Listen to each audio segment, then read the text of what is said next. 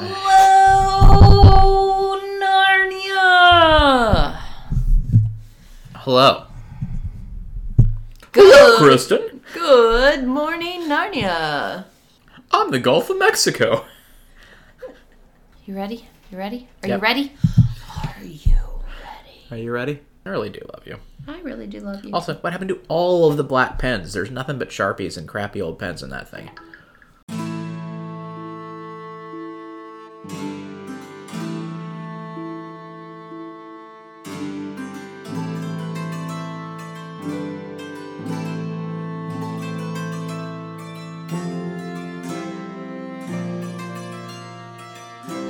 Hello, and welcome to Chronically Narnia, the podcast in which my co-host and I discuss the Chronicles of Narnia chapter by chapter, and today we are discussing chapter 5 of The Last Battle. This chapter is called How Help Came to the King. I am the Lady Polly from the dawn of the world, also known as Kristen, and this is my co-host. I'm a rude bunk. What? I'm a rude bunk. Okay, you are a bed. Yep. Got it. You are a thing, not a person. Cool. All right, we are on the same page now. Yep. Anyway. So glad we have arrived here together today. I'm also known as Chris. Hello, Chris. How are you today? I'm good. You seem sleepy. You've got a bed on your mind. I do. I mean, we're experiencing some jet lag. Yeah. Our sleep schedule is thrown out of whack. It's been a while since we've recorded, Kristen. We've missed a couple weeks. Yep. We're just bad at this now. We are. That's. I mean, like middle of the very final book. That's like the very final, not like the the very final book. Middle of the final book. Like weird place to drop the ball on our episode schedule. I think. Yep. But we're back. We're recording. We're gonna finish this. For sure. I mean, we were just informed that after this we have to do 15 Percy Jackson books. So like we got a lot of stuff to get to. We had already said we were going to do the Percy Jackson books. I just don't think that we ever committed to doing all 15 of the extended universe of Percy Jackson. Yep. Thank you for the scaring my co-host, Andrea. Friend of the podcast, Andrea. Yes. Cool. As opposed to all of the other Andreas out there. This is not just a generic term for like a person who scares you. Is that the new Karen? No, that's just the new person that scares Chris. Yeah. Thanks, Andrea. Yeah. Anyway, we went on vacation. we did. We had a good time. Got to relax, recharge. We did. Eat way too much food. Fall down and hit my head. Yep. Really good times. So we're going to recover from that for a while, but we're back to a recording schedule. Yes. So I feel like that we've covered the banter portion of this podcast now. Yes. So now what do we do next? We will Summarize. Yes. Yes. We didn't even count that one down. We finally pulled that off. Yes. So as Chris and I are reading through the chapters, we select 3 to 5 sentences out of the chapters and try to summarize the chapter in its own words. Yep. With that said, I did my summary 3 weeks ago, I think, and I don't actually remember a whole lot about it. So I'm going to have you do your summary first so I'm a little fresher coming into mine, if that's cool with you. Sure. My summary is in 2 fun colors because one of my pens ran out of ink halfway through it. Really important for the audience to know that, the listenership to know this that. Audio medium. All right, I'm going to go ahead and summarize the chapter now. So my summary is as follows. Almost at once there came a bump, and then a second bump, and the 2 children were standing before him. The wonder of walking beside the creatures from another world made him feel a bit dizzy, but it also made all the old stories seem far more real than they had ever seemed before. Anything might happen now. Ooh. So while they went on walking, he told them who he was and all the things that had happened to him. I feel this is the best palace that the King of Narnia can now offer to his guests. In this there is a juice which, when we have rubbed it on our hands and faces, will make us brown as calamines.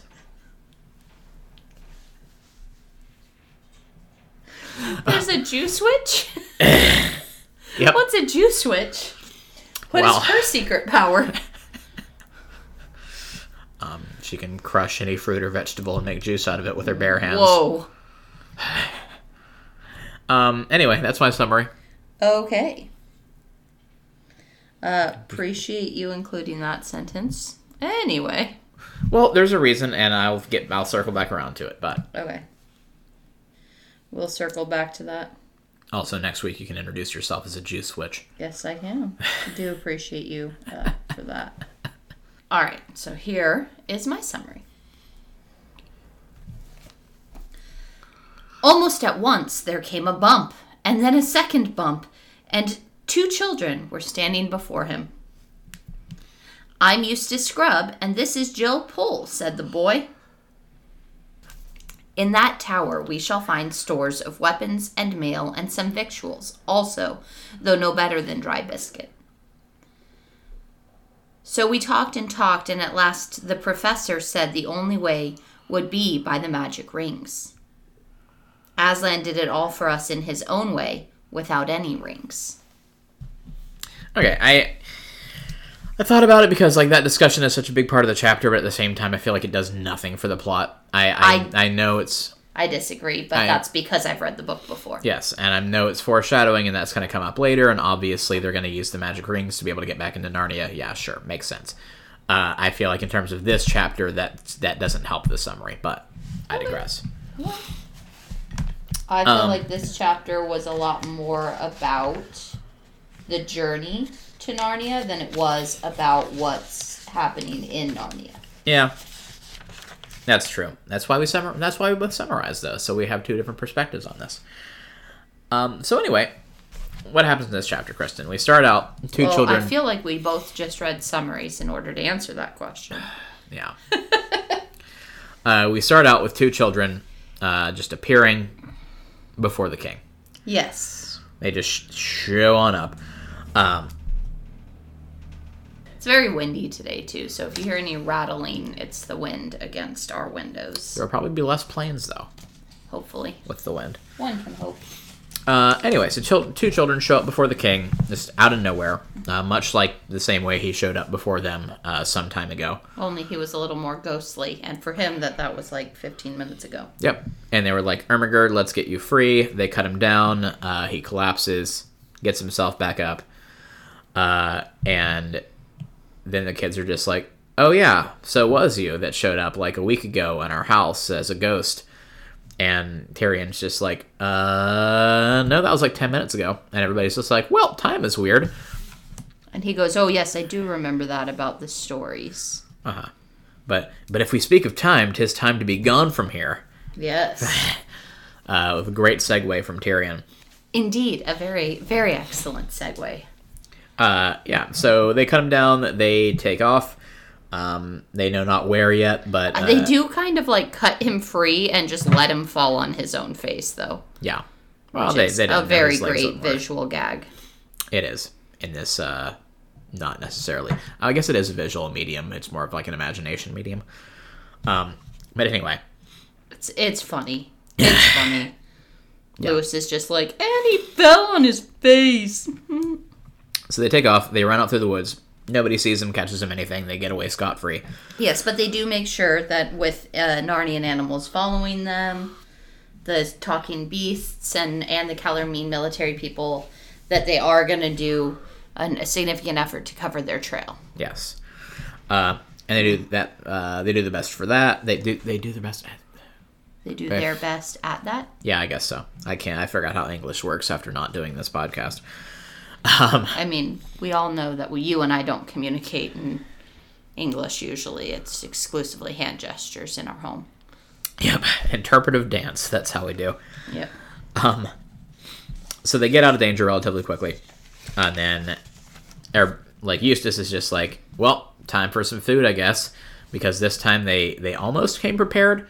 Like, I guess more so than they have previously. Like, they still were surprised by their journey into Narnia, but, like, they were at least planning to go, which has not really happened before. Yeah, that's true.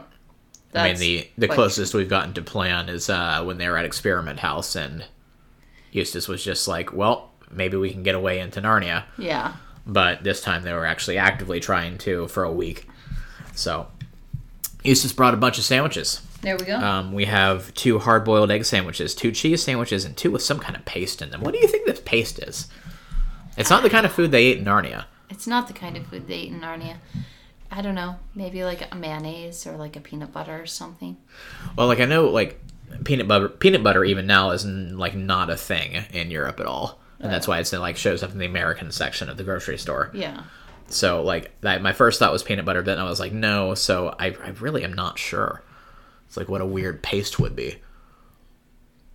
Yeah, I don't know. I mean, because like in my head, I was picturing like, I don't know, some kind of like cucumber sandwich or, you know, when you say it just like paste, I think of something gray. Yeah.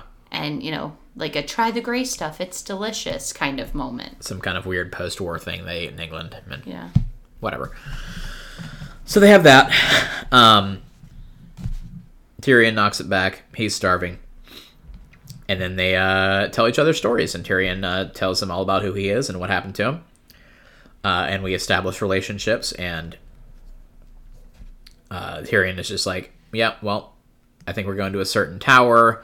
It was built a while ago. It should be out of the way. It should have supplies in it. And in this chapter, we actually do have a confirmation of how long it's been since Caspian was the ruler. Correct. 200 years? Been over 200 years. So, and then Jill is very frustrated by the passage of time. Yeah. That happens in Narnia. So we establish that. They introduce themselves. We talk about the professor and Aunt Polly. Oh, hey, look, those are the 2 older people at the table. We've confirmed that. We have. Well, she's not really our aunt, but she's Miss Plummer. And that is Polly, and she's still kicking around.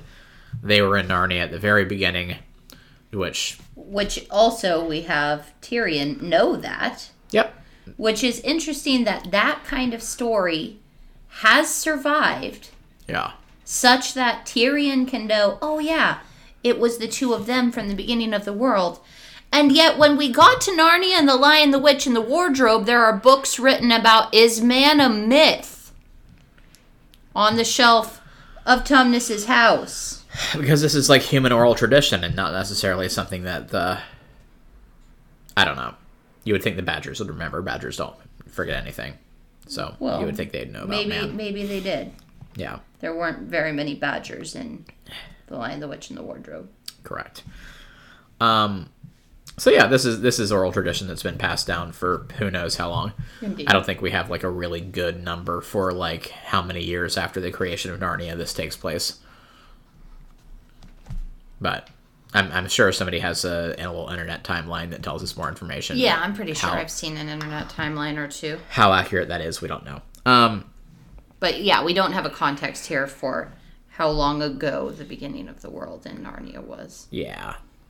So anyway, they talk about their whole plan that they came up with to get here. So they saw Tyrion appear, and then they're just like, well, obviously somebody is in trouble. Apparently they had gathered even because Diggory was just like, I have a feeling somebody in Narnia needs help. So was it Diggory or was it Edmund who had gathered them? No, it says the professor had a feeling that we were somehow wanted over there. Gotcha, the professor. Yep. So he has like some kind of weird 6th Narnia sense that he's just like, my Narnia sense is tingling. Somebody over there is in trouble. Yep. Must be frustrating. I wonder how he felt when when the kids got summoned to Narnia. He was definitely aware somehow. Sure. And so they're just like, well, the only way there that we know about, that we can reliably do, is get these magic rings. But they're like buried in the backyard of somebody's house that we lost track of, which seems like a oversight. I mean, that is how the book ended. Yes. In The Magician's Nephew, they buried them. Yes. But like it seems like too powerful of an artifact to just like leave to chance, and they should have like tried to destroy them if they wanted them to be gone. Yes, but that is how the tree grew. Yeah. They planted the rings around the tree from the apple. Yep. And that's what built the wardrobe. Yep. Because magic and stuff. Yeah. So they're just like, well, we need to find these magic rings. They're buried in somebody's back garden now that, we don't know. So we're going to have this elaborate plan where we dress up as construction workers and go dig around in somebody's backyard. Pretend to do plumbing work. Yeah. Get these rings out. And Peter and Edmund. Peter and Edmund are working on that. We also I guess have Lucy's the with them? exclusion of Susan. Yes, we have not mentioned Susan thus far at all. She's not in the group. She's not in this story. And we are the 7 friends of Narnia. Seems very interesting way of, like, excluding her also. Yeah, what'd Susan do? I don't know. Why'd she get exiled from this group? Why, indeed. Susan the Shunned. So they've got this whole plan. They find the rings, finally. They get in touch with Jill and Eustace, who are heading off somewhere on the train. They were trying to stay together with everybody, and then, boom, they didn't need the rings after all. Yeah, so they're heading on the train to meet once they, like, they're going off to school or whatever. Yeah. And the professor and Polly and Eustace and Lucy and... Edmund and Lucy and Peter are going to meet Eustace and Jill at the train, basically, where they arrive on their way to school. Yeah. Is what it seems like. Correct. So, and they're supposed to use the rings. Now, we also have the moment of, like, well, it's got to be the 2 of us going. Yes. Because Aslan told everybody else that they wouldn't be returning to Narnia except the professor and Polly. They weren't told that, but so why they can't come, I don't know. Edmund and Lucy and Peter have all been told that they are not returning to Narnia. Yes. So they're like, we're just not even gonna, we're just gonna default send Eustace and Jill. Yeah. Because they can stop a war. I mean, a hostile takeover. The kids of Narnia. have done that before. Yeah, but like Eustace and Jill are like, I don't know. I feel like Eustace and Jill have done that before. Yeah. They stopped the Green Witch. Yeah, okay. From a hostile takeover of Narnia. Yeah, they stopped a war from even happening. I guess that's true. Because I was going to be like, this is like the B squad, but, Puddleglum's not even here to help him out this time. That's true. Puddleglum's not here to help him out. He's probably dead. Is he a long liver? Maybe. I don't know how long Marshmallows live. Yeah. I mean, there should be more information about him, considering that they're all over Narnia. And and they run half the infrastructure of Narnia. You would think we would know more. You would. About the Noble Wiggle. But anyway. Oh, you would think. So the rings, they don't actually need the rings, and Aslan's just like, well, they've put in all this effort, I might as well just bring them through, because Aslan's a troll sometimes. And yeah, they're on the train, and then they're falling into Narnia without ever even arriving. They didn't even see. So from the other side, we're going to have them arrive at, arrive at their destination, and everybody is going to be like, all right, here's the rings, and they're going to be like, nah, we already went. Yeah. We're done. We finished it. Aslan just really doesn't want anybody to go through the wood between the worlds again. It really does seem that way, doesn't it? Yeah. It was the last time. I totally forgot that the rings didn't take you straight to Narnia. Like, thank you for that. I forgot entirely. Yep. You got to go to the wood first, and the last time he let humans do that, they brought the devil to Narnia, and she almost destroyed everything. That's true. He's just like, yep, nope, not gonna let that happen. They come over. This is the second time anybody's gotten to Narnia via train, though. Yes, it is. So that's a repeated motif. Though the last time they were just at the station. They hadn't gotten on the train yet. This was actually on the train. Yeah. They were in the station, not on the train last time. I thought they were on the train last time. They hadn't. Cool. They hadn't gotten onto the train yet. Got it. Anyway, so then they show up, and that's why we're here. Yep. And obviously, that's why we have 6 sandwiches with us. Yep. And they say, yep, the others would have been here if they could, but apparently they were told never to come back because Aslan is a jerk like that, and they didn't come. But they wanted to. Cool. Hey, look, there's a tower over there. Yep. So they're going to a tower that's set up at Lantern Waste. Yep. That place. So they end up wandering through the woods. That old gem of a place. Yep. To watch over Lantern Waste. This was built basically as a defense against the... Was it built against the Telmarines? Because the Calormenes are to the south.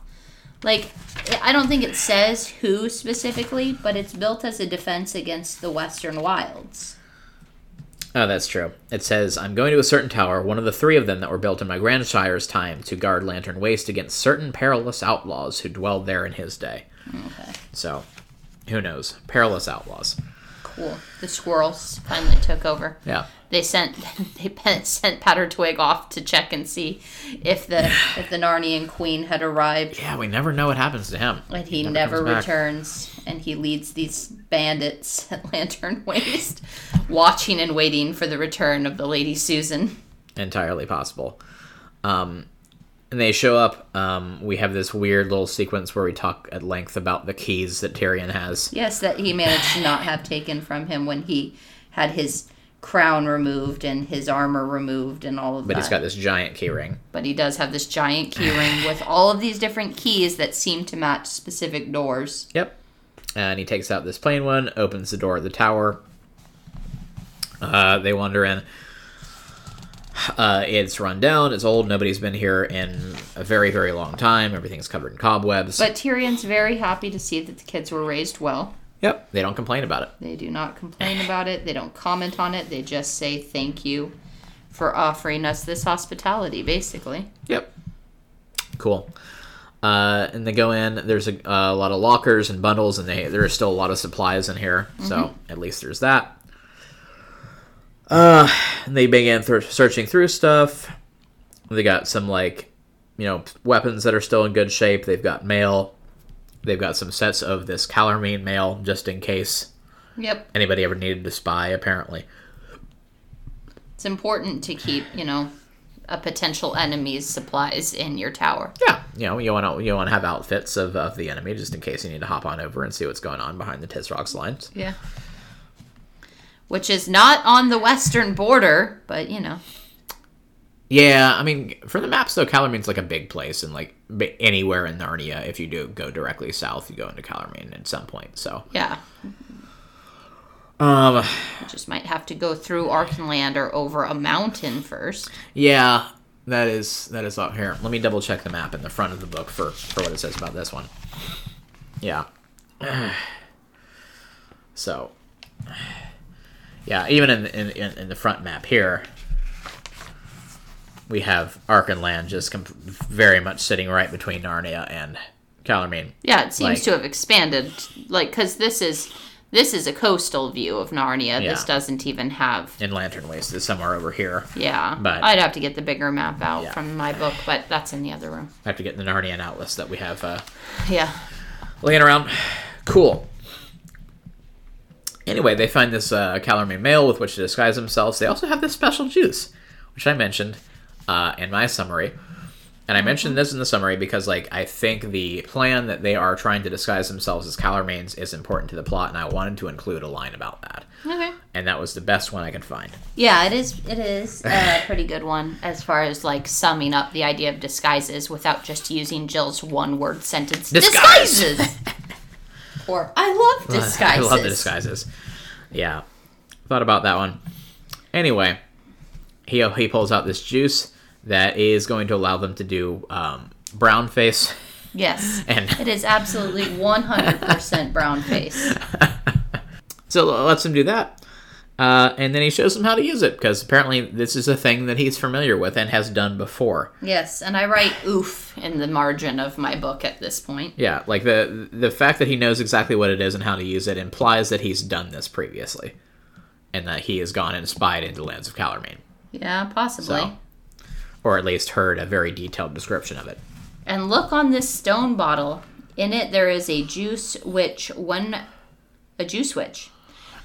In it, there is a juice which, when we have rubbed it on our hands and face, it will make us brown as Calormenes. And he describes it very much like henna, where they have to put this paste on them, leave it on them, and then wash it off, and their skin will be stained, and it will stay washed it'll stay dark until they wash it with white Narnian ash. But nothing but oil and ashes will make us white Narnians again. Yep. I feel like this is also implying that all Narnians are white. Yes. It does seem that way, doesn't it? Yeah. And there's no variation in skin colors in Narnia. Yeah, it does seem that way, doesn't it? Yeah. Which, I mean, granted, for a medieval society where there's not a lot of immigration happening, makes sense. Like, if you go back to 1400s England, I'm sure you're not going to see a lot of people who aren't white there. I mean, because, I'm sure that you're overestimating that, though. Yeah. Anyway, so they dye their skin, they get disguises going, they get some Calormene weapons, they tie up turbans around their heads. There's no sword light enough for Jill. So she gets a bow. Yeah. Apparently. Yep. She's not very good with a bow, according to her. Well, according to Eustace, no. No, she's been practicing this entire time. She's almost as good as him. So, this is carrying on our motifs of, like, hey, the boys get the phallic object and the girl gets the ionic object. Mm-hmm. Yep, that shoots the phallic objects away from her. Yep. This is just a thing. Yep. Which, to people that know anything whatsoever about medieval combat, makes zero sense. Mm-hmm. Because, like, the archers were, like, the strongest people in your average army. Yes. Because, like, shooting a longbow was very, very difficult. Yes. So, like, she's like, oh, no, there's no sword light enough that she can swing, but here, take this bow. Yeah. Which requires a great deal more physical strength to use effectively. Yeah. So... It's true. As learned about history as Lewis was, I feel like that's a massive oversight on his part. I mean, also, like, longbow versus shortbow is a very different strength difference, and we're talking about a child, so she doesn't have a longbow. It would be taller than her. Yeah. So.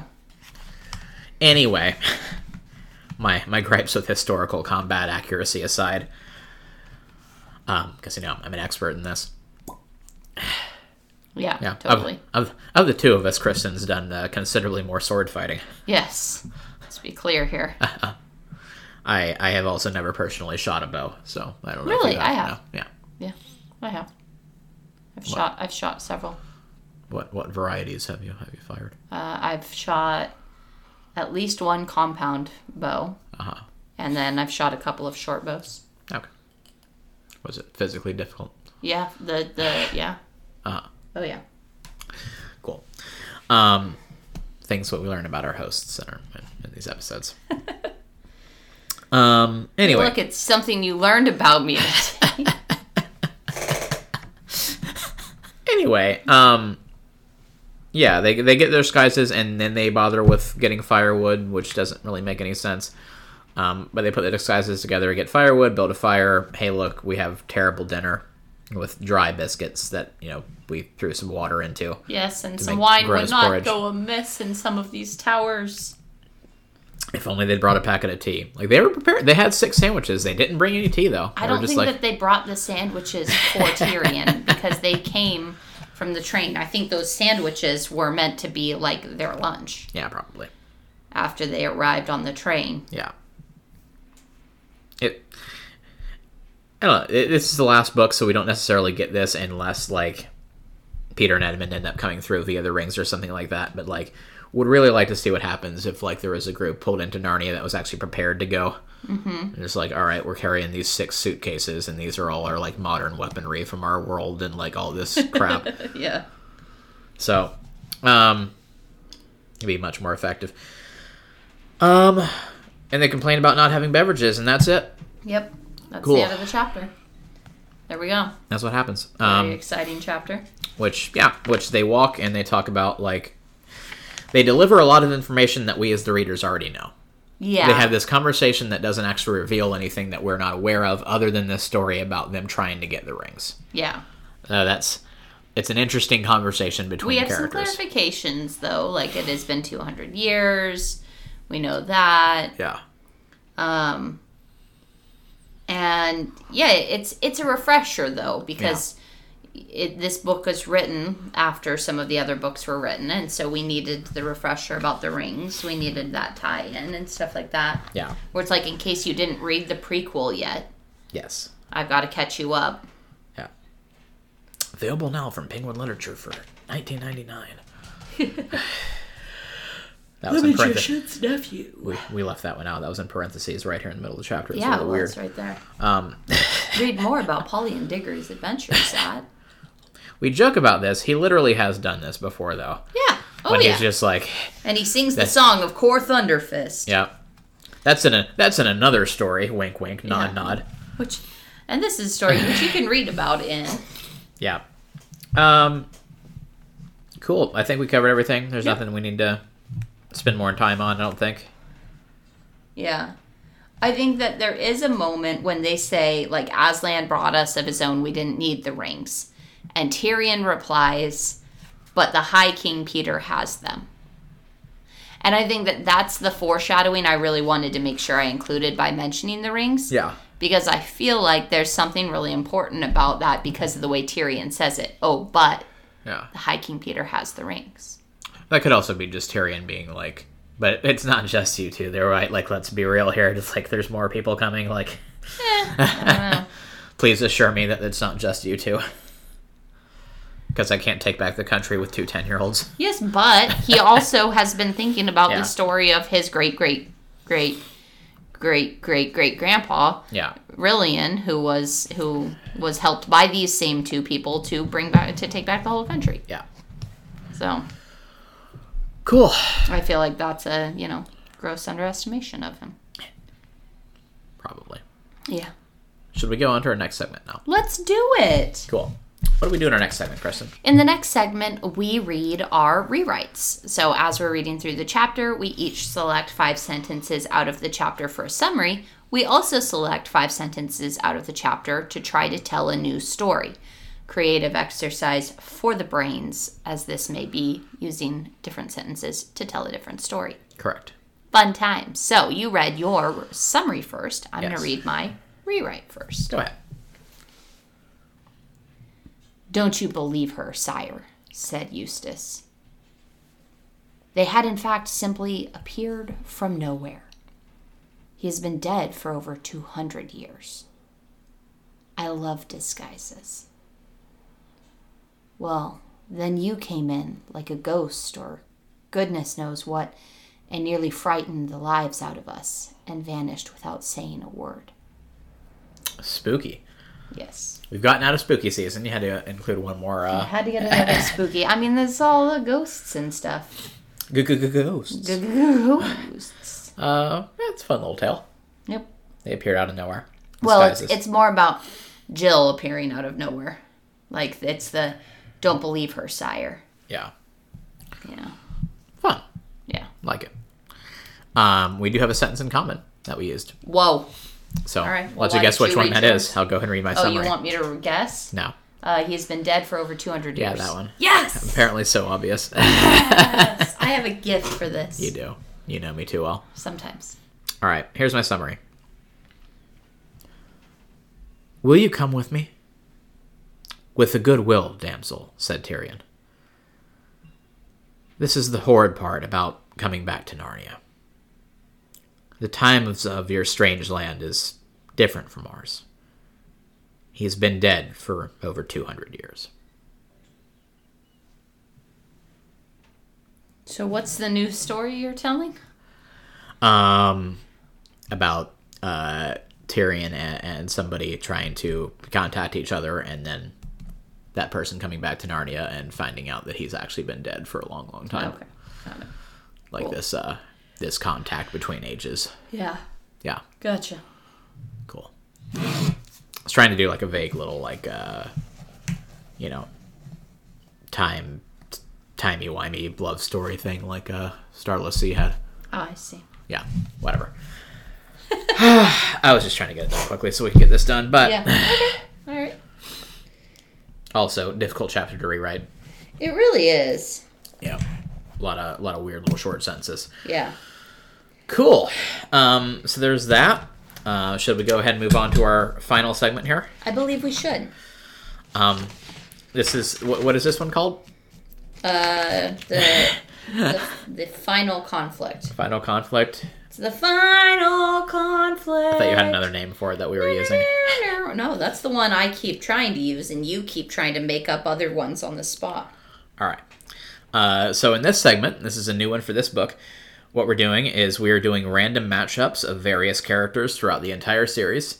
They get together in some sort of random as well locale, and we talk about who would win in a fight between these two, and with the ultimate goal of determining who the final champion of Narnia is.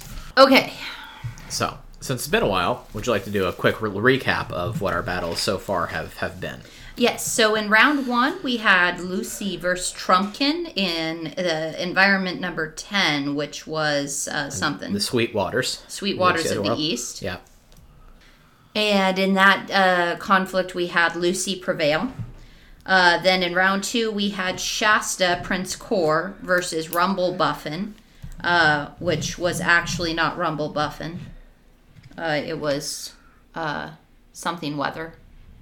Wimbleweather. Yes. Wimbleweather. And that was in environment number 10, the Underdark. Yep. And we had Shasta being victorious. Yep. Then in round 3, we had Bree versus Eustace. We had Bree versus Eustace in environment number 8, which was the Wiggle Marsh. Okay. And we had Bree victorious because I couldn't talk about horses drowning in the marsh. Okay. So this is going to be round 4. All right. And I have my number generator ready for the first person. Your run 1 through 24 generator? All right. I've got it up already. Cool. So I rolled number 7. Number 7, Edmund. All right, Edmund. And number 1. Polly. Polly. Edmund v. Polly. All right, all right. Ooh, for an environment, it's through 10, correct? Yeah. All right, are we repeating environments or doing new environments every time? Because I have a repeat for my first roll. Well, in order to build the bracket, I think we have 8 random matchups. So we can do new environments every time. Okay. So we have environment number 3. All right. In the Calormene Desert. All right. Cool. So, strengths, weaknesses. We have Edmund versus Polly. We have never seen Polly in conflict. We have not, no. And she doesn't even have any, like, fancy magical items or anything that she's been gifted with. Except a ring. I think, yeah. She trusted an old man. she trusted an old man that called her pretty. There's that. She's got, like, a little magic ring, which I don't know how helpful it's going to be. She has the ability to not get enchanted by strange bells in post-apocalyptic landscapes. Yes, she does have female magic resistance. Yes, she does. Which Edmund, as we know, is weak to. We do know that. Because he was charmed by the witch himself.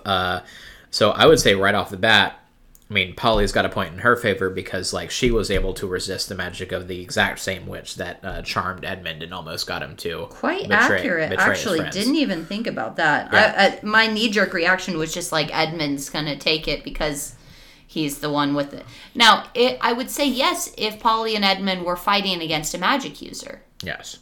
But we're not in a magical environment. We're in the desert. We're in the middle of the desert. And we're not in an environment in which Polly would have any advantage to her of this magic.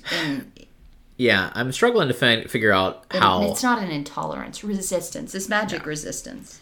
She has magic intolerance. She just, like, she can eat a little bit, but, like, once she has too much, like, she's in the bathroom all day. Yep. Yeah, I'm struggling to think of how the environment would impact this, and I just don't think it would. Like, there's just nothing about either of them that I think the desert would matter to whatsoever. Yeah. So this one, the environment's not really exciting. Yeah, I mean, Edmund has his little, like, his sword. He's got his flashlight. We know he's got a flashlight going on for all the good that does us. Mm-hmm. Polly has the resistance to magic. But as you said, we have never seen Polly in combat. In fact, she didn't really do a whole heck of a lot in the first, in Magician's Nephew at all, other than, like, pull Diggory out of trouble occasionally. Yeah. She held on to a horse really well. She did. While it flew. Yeah. She's got grip strength. Yeah, I don't know. And especially, like, if we're considering, like, modern, I mean, you know, even if we jump into modern day, we have Edmund with his, like, 20-something years of king combat experience, and Polly is, you know, an old lady. Yep. So I think there's no real argument that we can make. I think you wrote your list, though, prior to Polly. Like, you wrote the character list prior to Polly as an old woman being introduced. Yeah. So we're going to go with Polly as a child. Yeah, there's just no scenario I can really think of that Polly wins this fight here. I mean, if this was like in the Underdark, I would say Polly has an advantage in hiding. Yes. Because Edmund can't even hide in a wardrobe. But Polly has very successfully found her way through attics into other spaces. But that's like it. Like with this environment, it's like a clear Edmund victory for me. Yeah, like the only angle I can think of is like if Polly makes a really good Turkish delight. Yes, but how is she just going to summon that up in the middle of the Calormene Desert? Like if this was in a kitchen, in the kitchen in the Giant's castle, well, maybe. She does have the magic ring. She can just pop right out, pop over to Earth, grab some Turkish delights, come right back in. Yeah. Yeah, she's got the ring that gets her to the Wood Between the Worlds. Yes. She's got that one. And which she can also gather an arbitrary number of guinea pigs. I don't know if that helps or not, but... There's probably like an overrunning, like giggy pigs. There's probably the whole Wood Between the Worlds is probably overrun with guinea pigs at this point. Yeah. So that's every once in a while they just fall into a pool and like guinea pigs show up on a new world. They're like tribbles. Gosh, there's a plague of guinea pigs running through the multiverse. That's a very realistic possibility. Yeah. Like with the time thing, like there's no predators in the Wood Between Worlds. They got nothing to do but like eat and reproduce. Yep. Wow. And this is a very these pools all the every once in a while. This is a very realistic possibility. Yeah. That like enough of them, like given enough time, guinea pigs just overrun the entire multiverse. Yeah. Wow. Yeah. I think that's much more. That's the story. Yeah, that's the story. Like that's much more important than this fight. Conflict. Golly gee. That was just a fun discovery that we just made there, wasn't it? It's a good time. Cool. But yeah, sure. Edmund wins. Huzzah. He moves on. So I believe that should be one side of our bracket completed. Yeah. If we're doing eight round initial bracket, yeah. Yep. Cool. We've done it.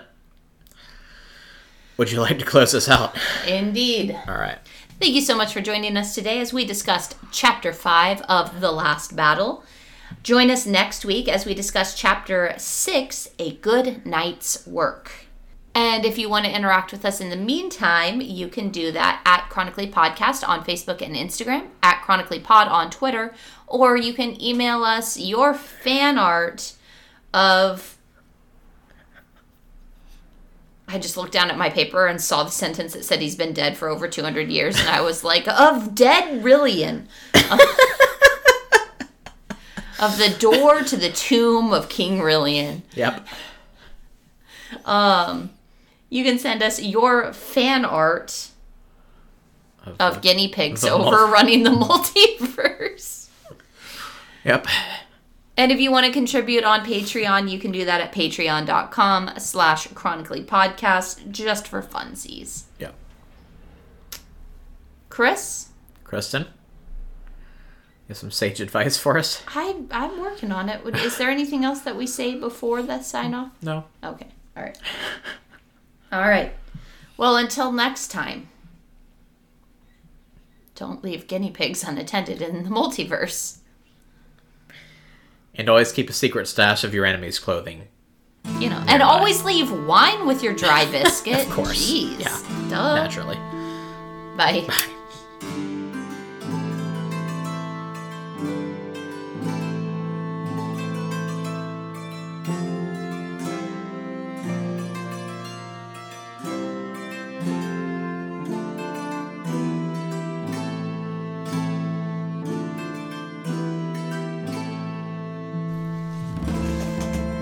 Hello.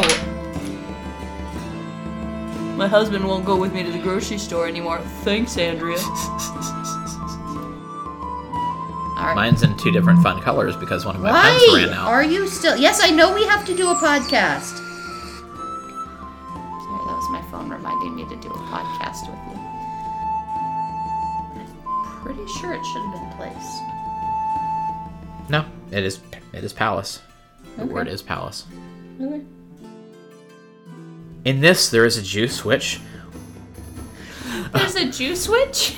Yep. What's a juice switch? What is Well. her secret power? She can crush any fruit or vegetable and make juice out of it with her bare hands. Whoa. And they do that. They do the best for that. They do the best. They do their best at that? Yeah, I guess so. I forgot how English works after not doing this podcast. In our next segment, We turn pages. we flip over our notebooks and probably like an overrunning, like Giggy Gig Pig. pig. Giggy Pigs.